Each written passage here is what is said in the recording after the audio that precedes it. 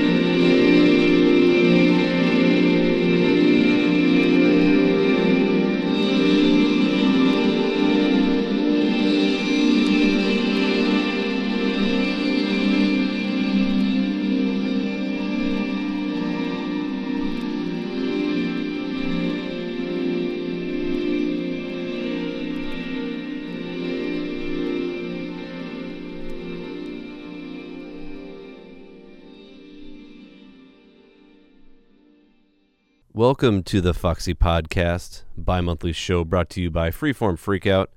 Shows produced at KMSU Studios in Mankato, Minnesota. And here on the Foxy Podcast, we try to dig deeper into underground and experimental sounds of the past and the present.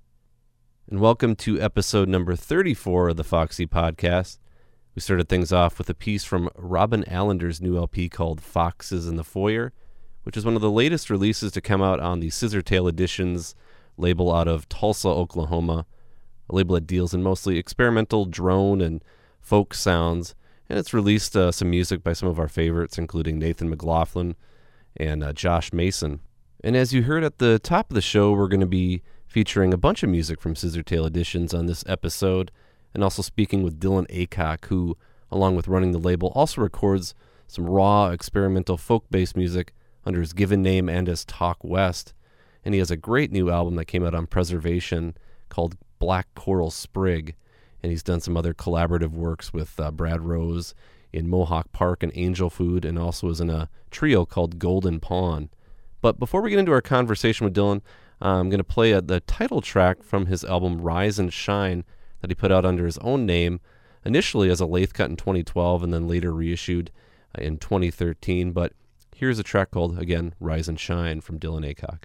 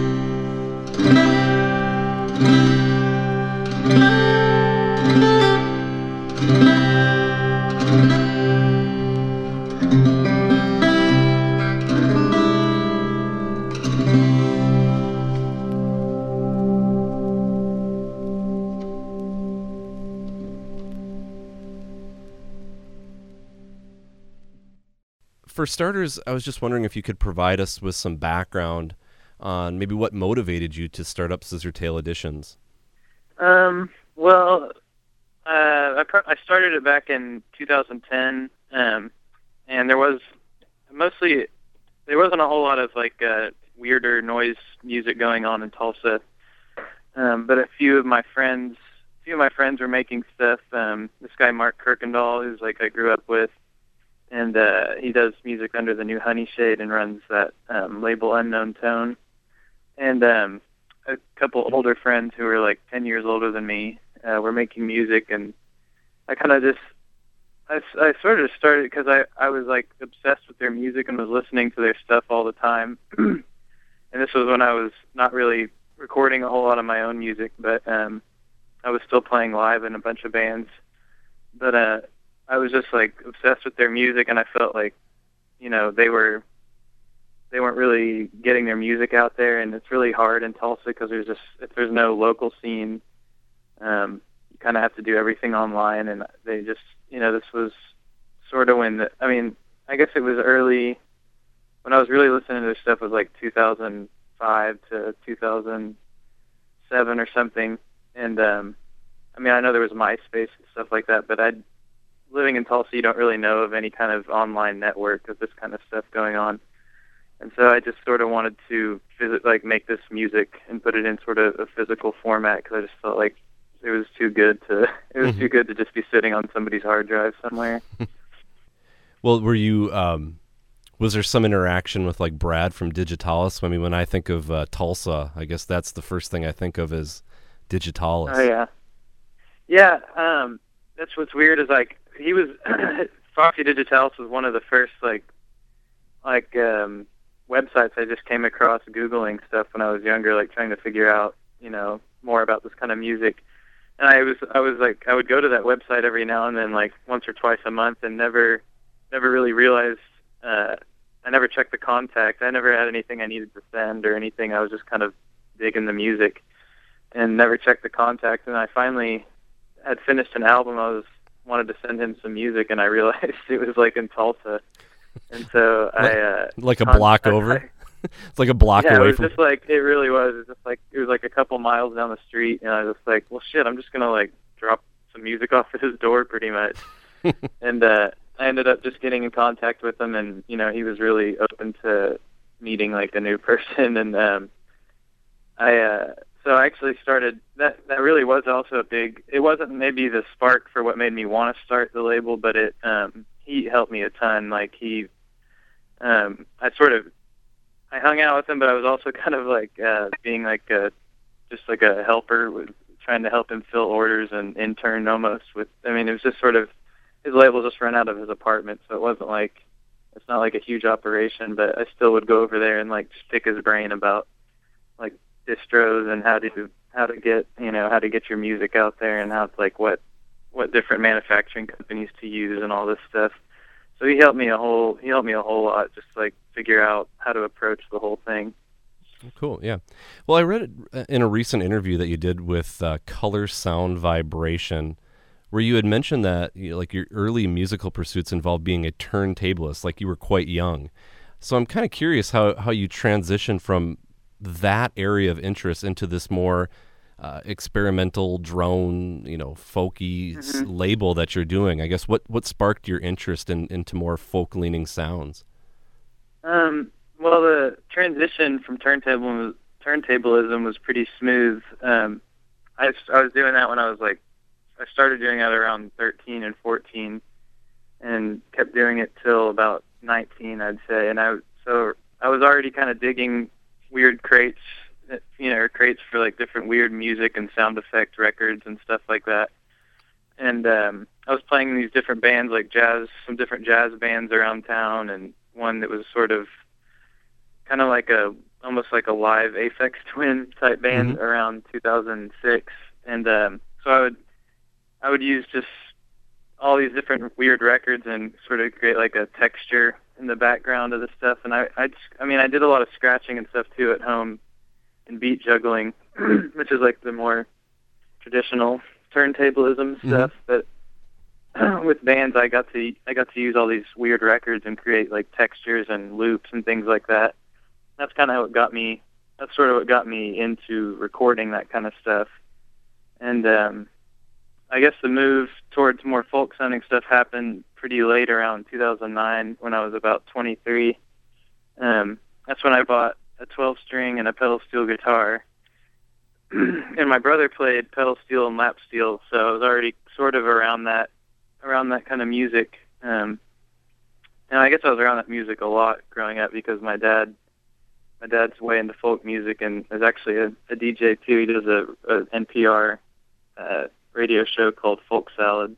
Okay. So I've always kind of grown up around folk music, and that might be why I was so into hip hop music, because I was trying to get away from folk music, and I was named after Bob Dylan and all this stuff. So it was just like constantly around me, and my parents they've done like house concerts like my whole life, bringing different like folk artists in. So it's always been around, but I kind of just wanted to reject that as much as possible for a long time. And I guess I stopped listening to. I still listen to hip hop.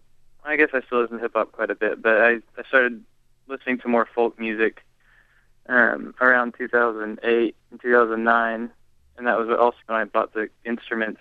But I had heard Bibio's music. I was working at Whole Foods, and one of the dishwasher knew I was into like different kinds of electronic music at the time, and told me I should check out Bibio. And that was the first time I'd heard anybody use like acoustic instruments to make different kinds of electronic music, and it was a totally different sound than I was used to.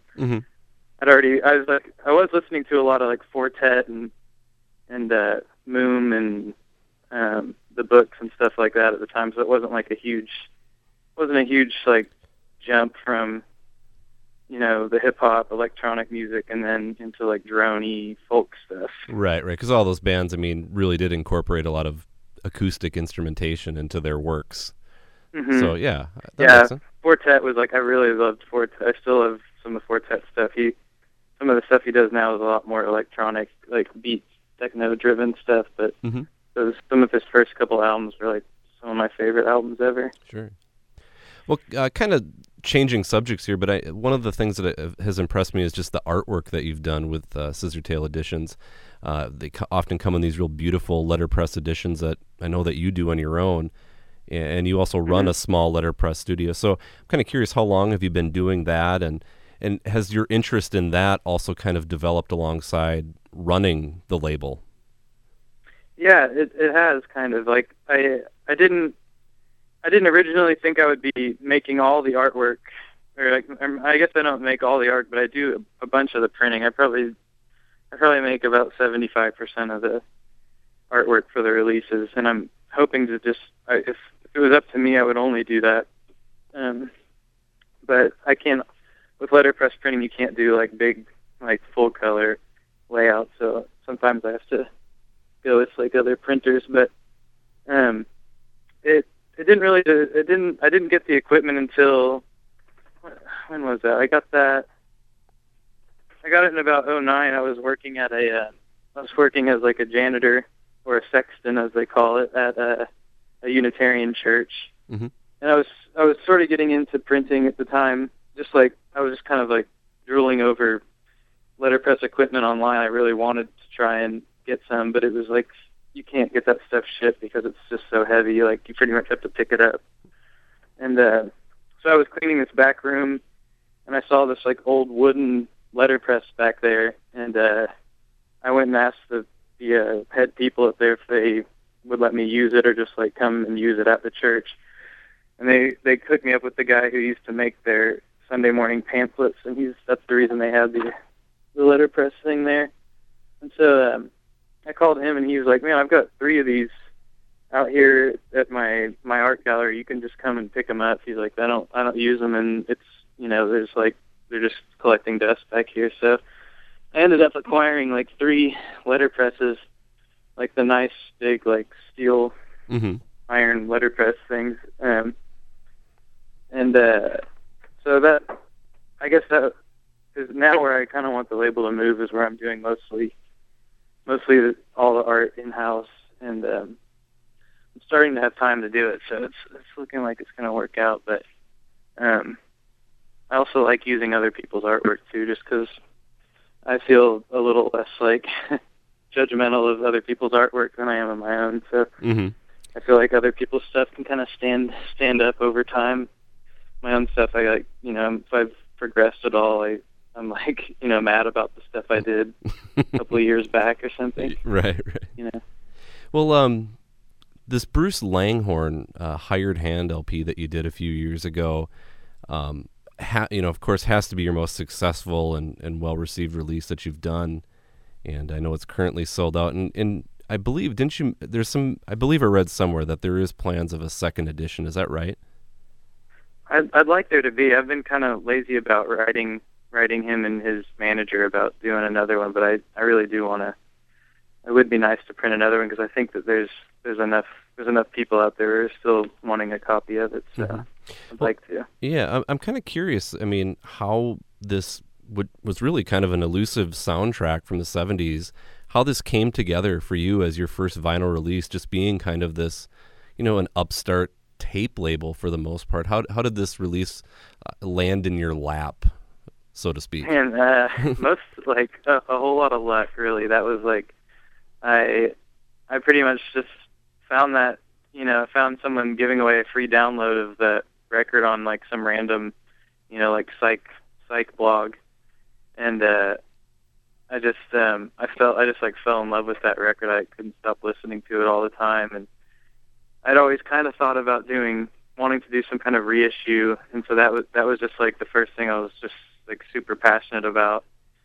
And I found out that like a lot of people had tried. I mean, someone has already reissued it on CD, and then it's after talking to, I guess it's his manager. It's more like he's got a friend. One of the main people I talked to is because he's had a stroke and can't really talk as well as he used to. So I usually have to speak to a lady that works for him, and anyway, she said that a lot of people had asked to do the record, but just their timing and money hadn't worked out. Her timing and Bruce's timing hadn't worked out. They weren't really needing the money or needing really worried about it at all at the time, I guess, because he had just recently had the stroke. So anyway, so I just I talked to him and said I was just like, if you guys would be at all interested, I'd love to do just like a super short run repress of this, because I think there's a lot of people out there that want to hear it and would love to have it on like a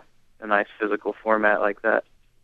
And they were down for it, and so yeah, pretty much it was just mostly luck, like good timing and luck. Yeah.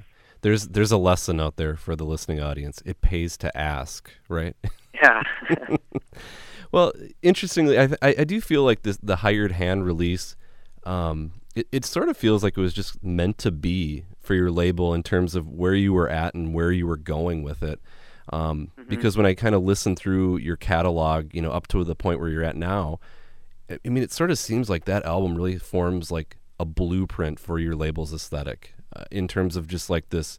Yes, it's dealing with like folk instrumentation and things like that, but it really has sort of an experimental take on that. Do you sort of see this album in that regard then? Yeah, I mean, I'm glad that you caught that, because that's where that really did set the aesthetic for at least for the time being, at least since that was released until now. I'm still that really does like show. It's like one of the best representations of like my tastes in music. It's one of my favorite stuff. And Scott Tuma and Padang Food Tigers, who we did the 7-inch with, they all kind of feel like you can really hear like what they have in common. This sort of like really sparse, spacious. They both employ banjos, and or all three of them really do. Scott Tuma's mostly guitar, but yeah, it really did. It's like it sets the aesthetic for the label, and it's a mix of, I guess it's like a really good mix of folk and electronic music, but it doesn't lean so much to the electronic side, I don't think. But it also is like I also felt like it really was a good representation of Tulsa and Oklahoma, where I'm from. Is just that kind of, it's like we just have these prairies everywhere and just big flat open space. Just feels, just in general feels like a good representation of the label. Well, let's play a track from that the Hired Hand LP. I'm going to play Leaving Del Norte. Now I chose this track. If you had to choose the one from that album that you would play, what would you have selected?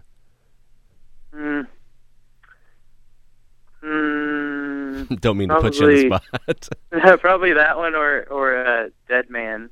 Okay. I really like that. I think it's Dead Man, yeah. The last song is one of my favorites too. Okay. Well, it's the one that I think has the big build up with it's got like this weird synthy, like Boards of Canada kind of build up on it. Mm-hmm. Well, let's jump into this. This is Leaving Del Norte from Bruce Langhorne.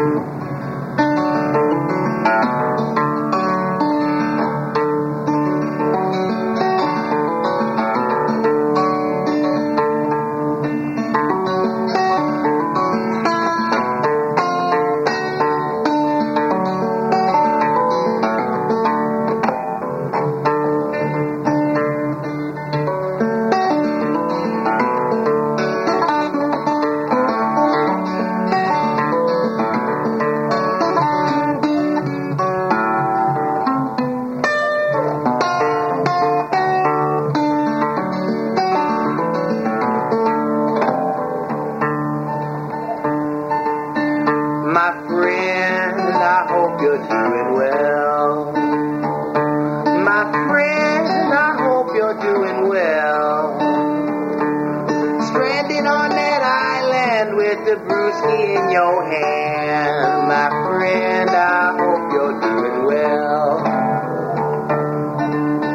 Well, I hope them waves do treat you kind. I hope them waves do treat you kind. Give you a little comfort, some spiritual peace of mind. My friend, I hope them waves do treat you kind.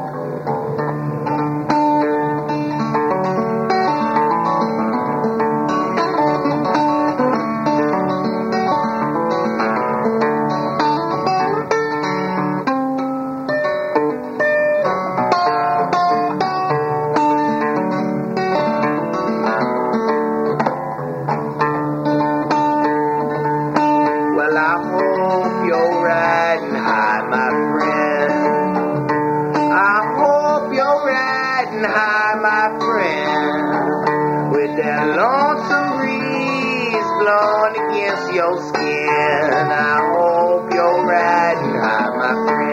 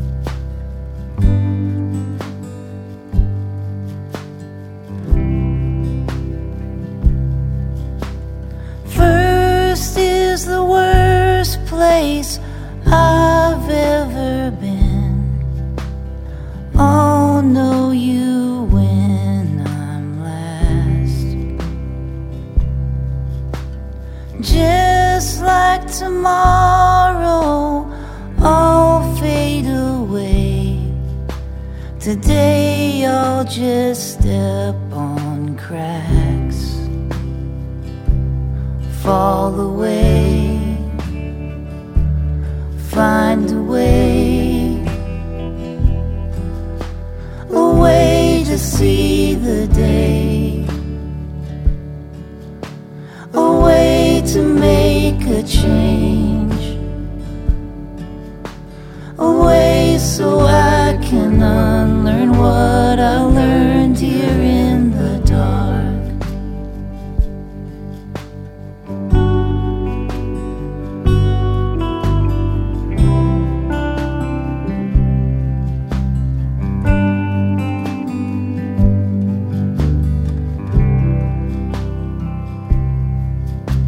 Second's the next place I've ever gone, sits in between wrong and right,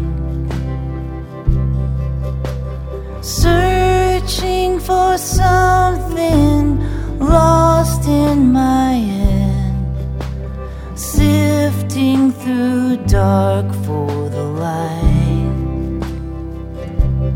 Fall away, find a way to see the day,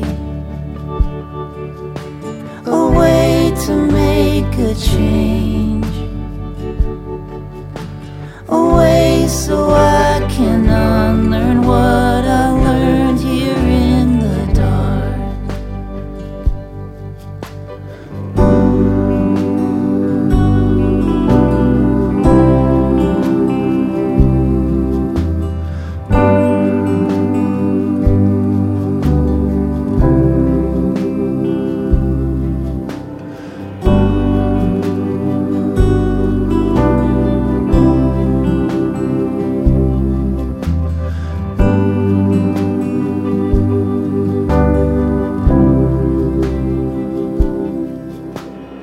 Third is the last place I'll ever go.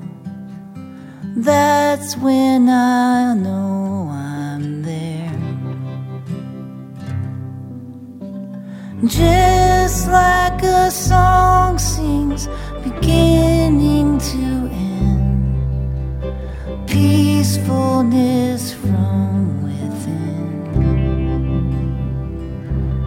Fall away, find a way to see the day, a way to make a change,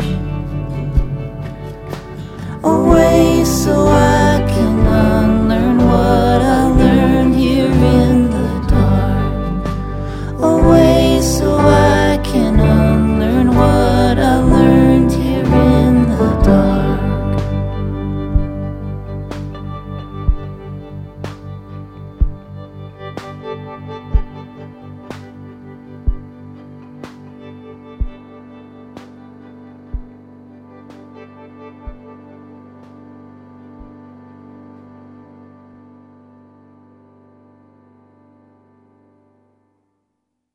So the last track that we heard there in that set was from your brother Jesse Aycock from a 7-inch that you put out last year. And I guess aside from releasing his music, have you two like collaborated on other music projects over the years, or did you two share a lot of similar interests in music growing up? I know you said your family was kind of big into folk music and stuff like that, and you sort of rejected that, but did you and your brother have any like mutual interests or things like that?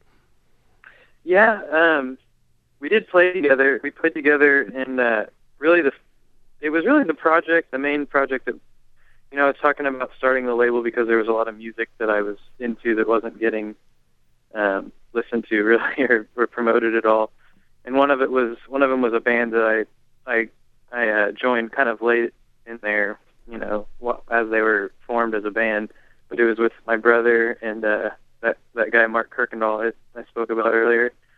called Leaving the Tribe. It was just, like I was probably 15 and they were 17 maybe. But the music was just really good, and it was, like there's been a couple bands I've encountered like that in Tulsa that I just felt like were, on doing something that was just really unique, I guess. It wasn't something I was used to hearing around here.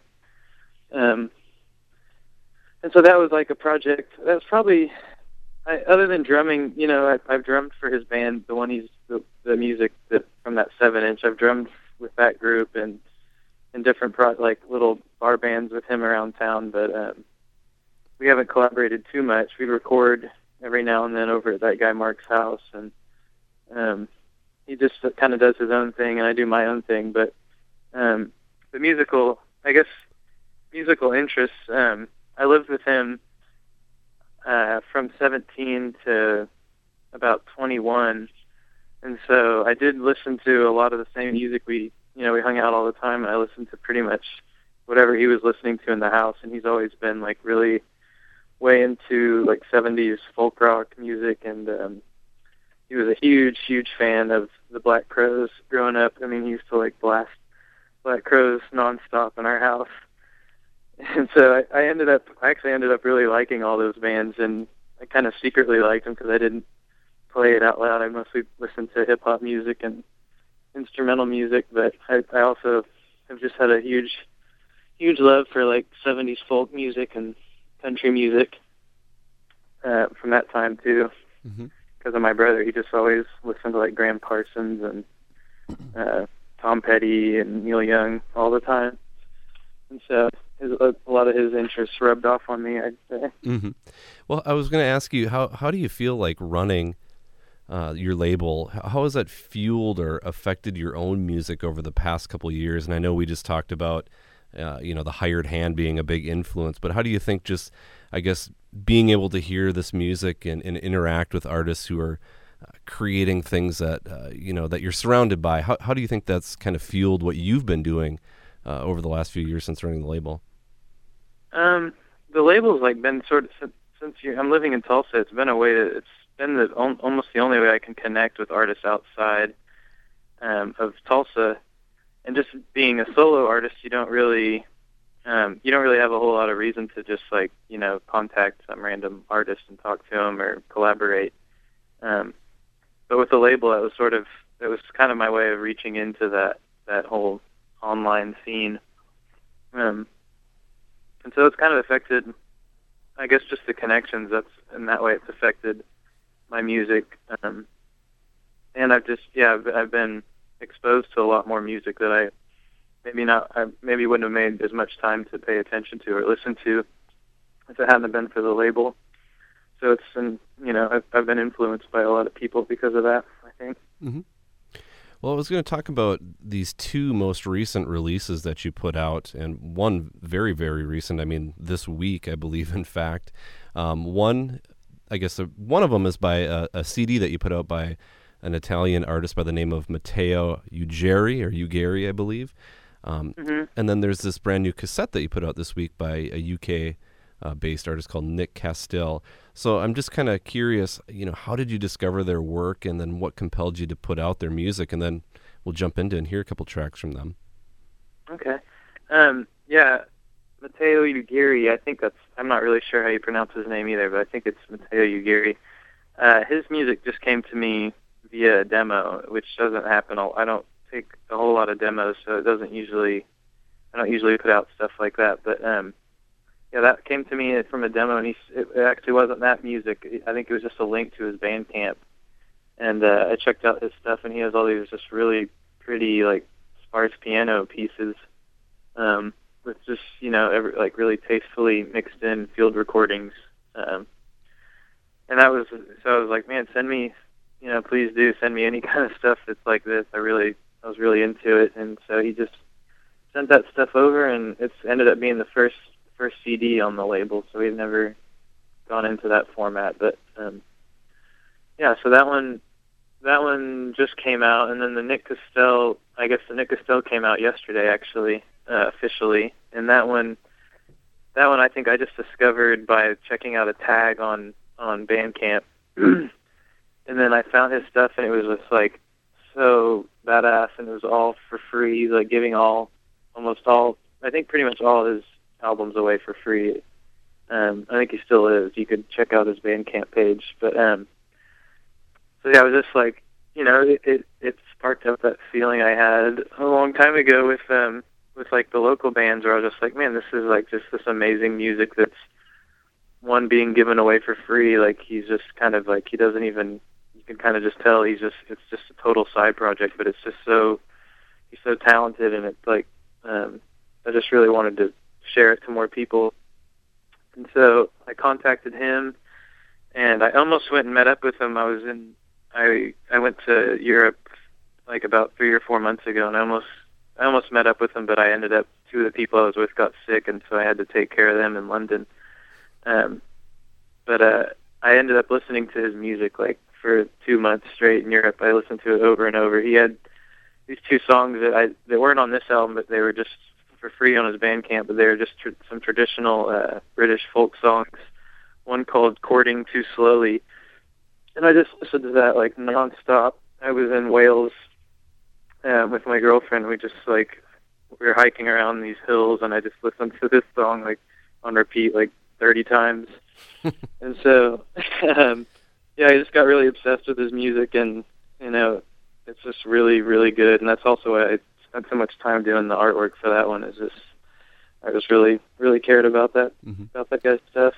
So it's been field tested, Castell's music. It survived the travel the travel test, right? Well, that's cool. We're going to jump into it. We're going to play something from the new cassette from him first, and then we'll play something from Matteo Ugeri. So I'm going to play, I guess we'll call it the first single, since this is the one that was available upon download. But this is called "Quarter Century" from Nick Castell and his album called "The Water Margin."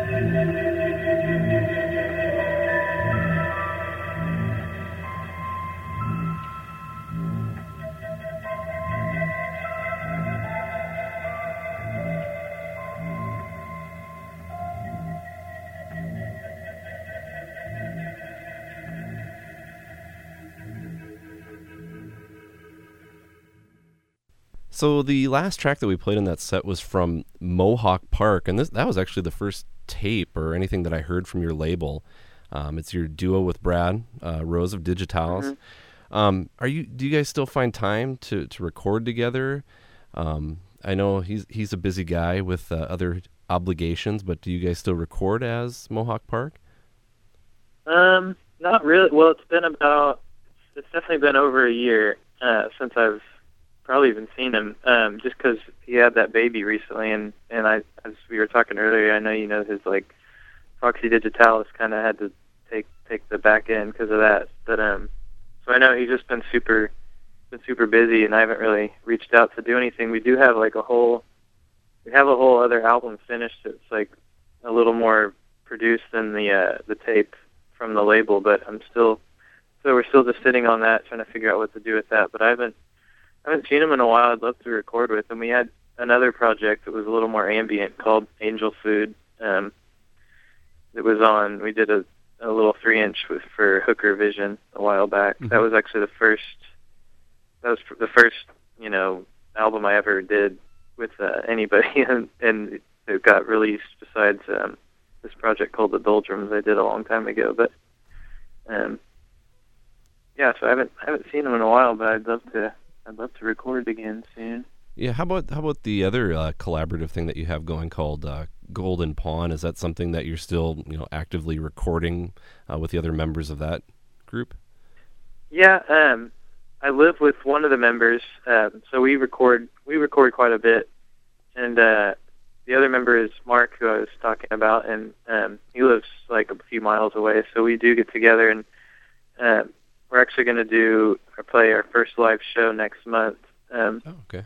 And it's sort of like an improv group, so we're just gonna try it out and see. Since we've all known each other for like 10, 15 years, so we know how to play off of each other pretty well without practicing. So I think it'll be good.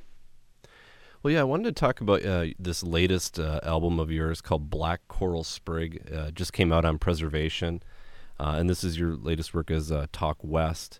Kind of compared to these other projects and even some of your previous work, it sounds to me like you put a lot of time and effort into, really forming a whole cohesive album here with this one. I'm just kind of curious, could you share some of the details about what went into the making of this new record? Yeah, this one was a little different than the other tapes I'd done. It was it's probably the first couple tapes I did were mostly just one take recordings, and I wanted to keep. That was kind of the point of the project. I wanted to keep it pretty raw, like as raw as possible, just like one take to cassette tape or something. And that was like the first tape I did was all that. It was just a loop pedal and pedal steel, and I recorded it to tape. And that was the first time I'd done anything using a tape. I wasn't even. This was also before I was aware that there was like a tape community out there, and it was just because my computer. I'd gotten in this new studio downtown in this like old kind of warehouse. It used to be like a train station, and I just got in the studio, and I hadn't got my computer up there yet, and I found like a tape player or an old tape recorder in the warehouse, and I already had my pedal steel set up, so I just spent like about 3 or 4 days recording all these different loops, and that's what ended up being the first tape I did with Avant Archive. Mm-hmm. And then the next couple of tapes after that were also in the same vein, just sort of improvisations on either electric guitar or pedal steel. And then the Black Coral Sprig, like you said, it was like a little more. I did spend a little bit more time with this one, and I recorded strings with this, and like I've had an upright bass at my house for a long time. I had a roommate who played jazz bass for TU, the college here, and so he had this extra stand-up bass. He ended up leaving here, and it's just been kind of sitting here for like 3 years. So I used to play viola in middle and high school, so I sort of still knew how to play a little bit, and ended up recording strings to most of the songs on that record. And I think it's the first record where used electric guitar. I think all the other Talk West ones are all pedal steel, so that's the first one where I started playing electric 6-string on that. This is a stupid question, but like, it's not even a question, but this is one of those things where like, damn it, you got to come pick up your stand-up bass. It's taking up too much space, but this it paid off for you, huh? Yeah, it was just I was pretty fine with him leaving it, even though it was, the neck is like cracked on it, and I just put some like wood glue, and it seems to be holding up. I've still got it. The one thing that sucks is that I want to like spend time getting good at it, so I hate having like an extra instrument in the house. It's just like taunting me all the time. This big stand-up bass with wood glue and duct tape in the corner, huh? It's calling your name. Yep. Pretty much. Yeah. Well, you put out this album, Rise and Shine, I think it was, a year and a half ago or so, under your given name. And again, it was very stripped down, kind of comprised of mostly improvised guitar pieces. So I know the circumstances surrounding that album were quite personal, but I guess what made you want to release something under your given name as opposed to Talk West? And is this something that you plan to do to differentiate some of your work that you're doing solo? Yeah, I do. I think I want to keep doing this. I didn't, and that one sort of started out like real purely. I wasn't trying to. I didn't think about it too much, and it was also sort of breaking into like something that's a little bit more folky sounding. Since they were just improvisations in that, and it was right when I first got a guitar, so I was just kind of messing around with that, and it was also like a really heavy time because my dad. The reason I compiled the songs and named it what I named it was because my dad had just had like a massive heart attack that week, and so he was in the hospital, and that was like he had the heart attack on Valentine's Day, I think 2011, and so it was just kind of like it was really personal just because it was my dad, and so I think that was the main reason I went with using my given name for that, was just because of how personal the music was and how personal the time was. Mm-hmm. And I think band names in general are just they're kind of funny. It's just like they're not super serious. It's hard to be serious with a band name since it's not really it's not sincerely that person. Mm-hmm. So it just kind of made sense to do it under my name, and the album Rise and Shine was just something my dad would always come into our room when we were kids and wake us up by saying "Rise and Shine" real loud. So that was just I was just trying to like bring in some positive energy while he was, under for about a couple days. Sure. And how was that recorded? I mean, in just a really brief span of time, do you say, like during a 1-week span of time? Yeah, it was.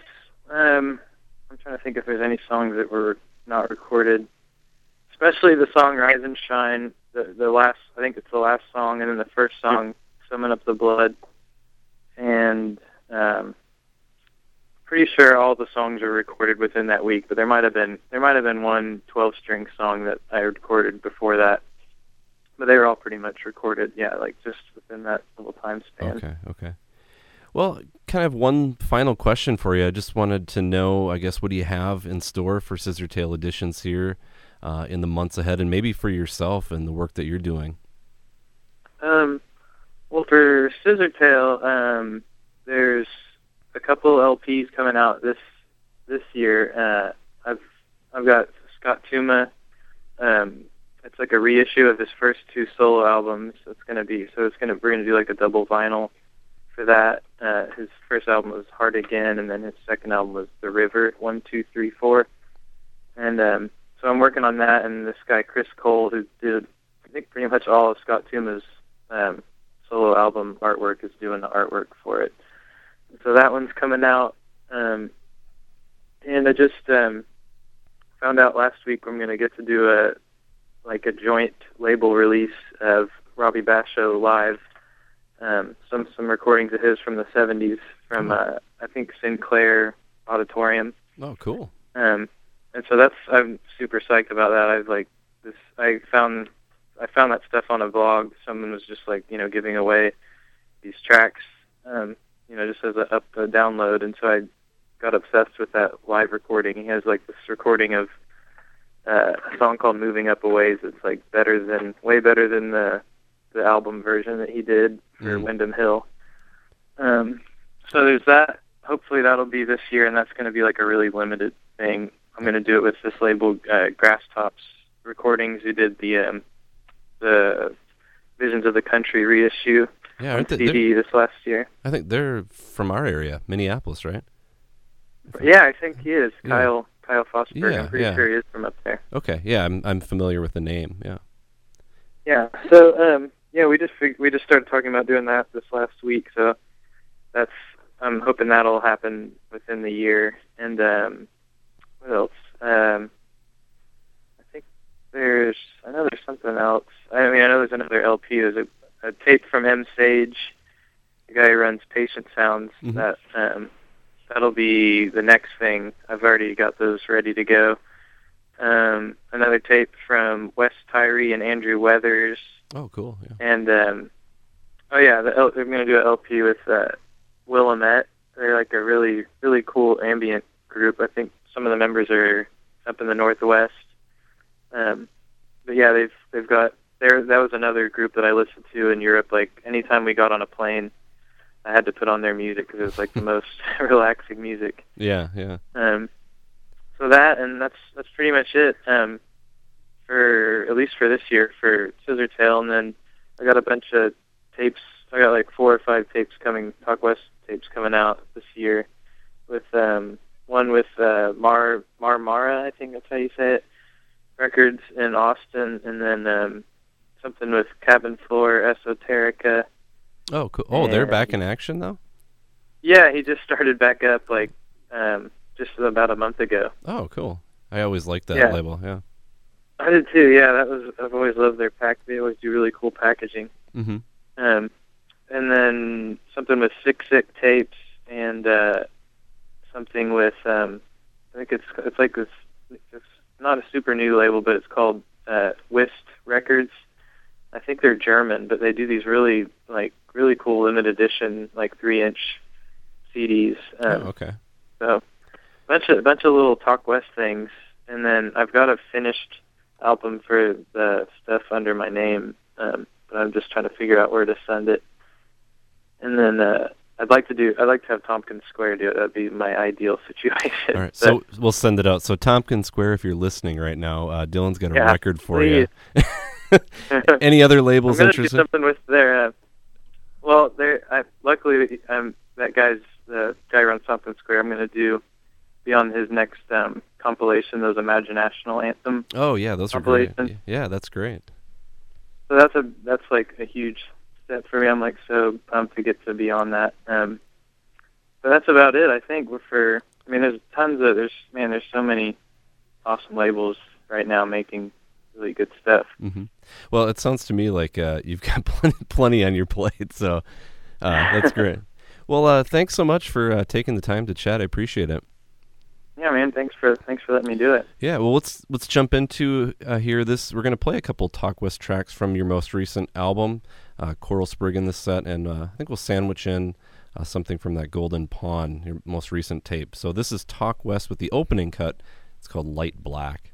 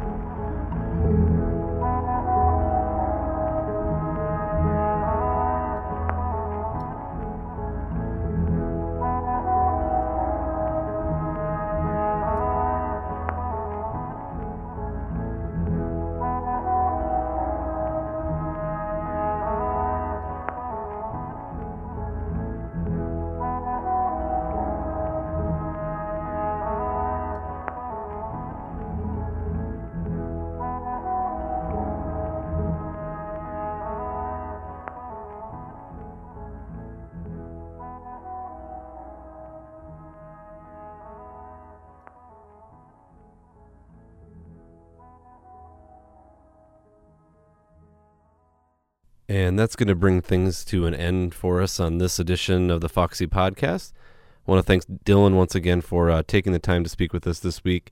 And follow the links on our website to track down some of those releases from Scissortail Editions and to find out any more information.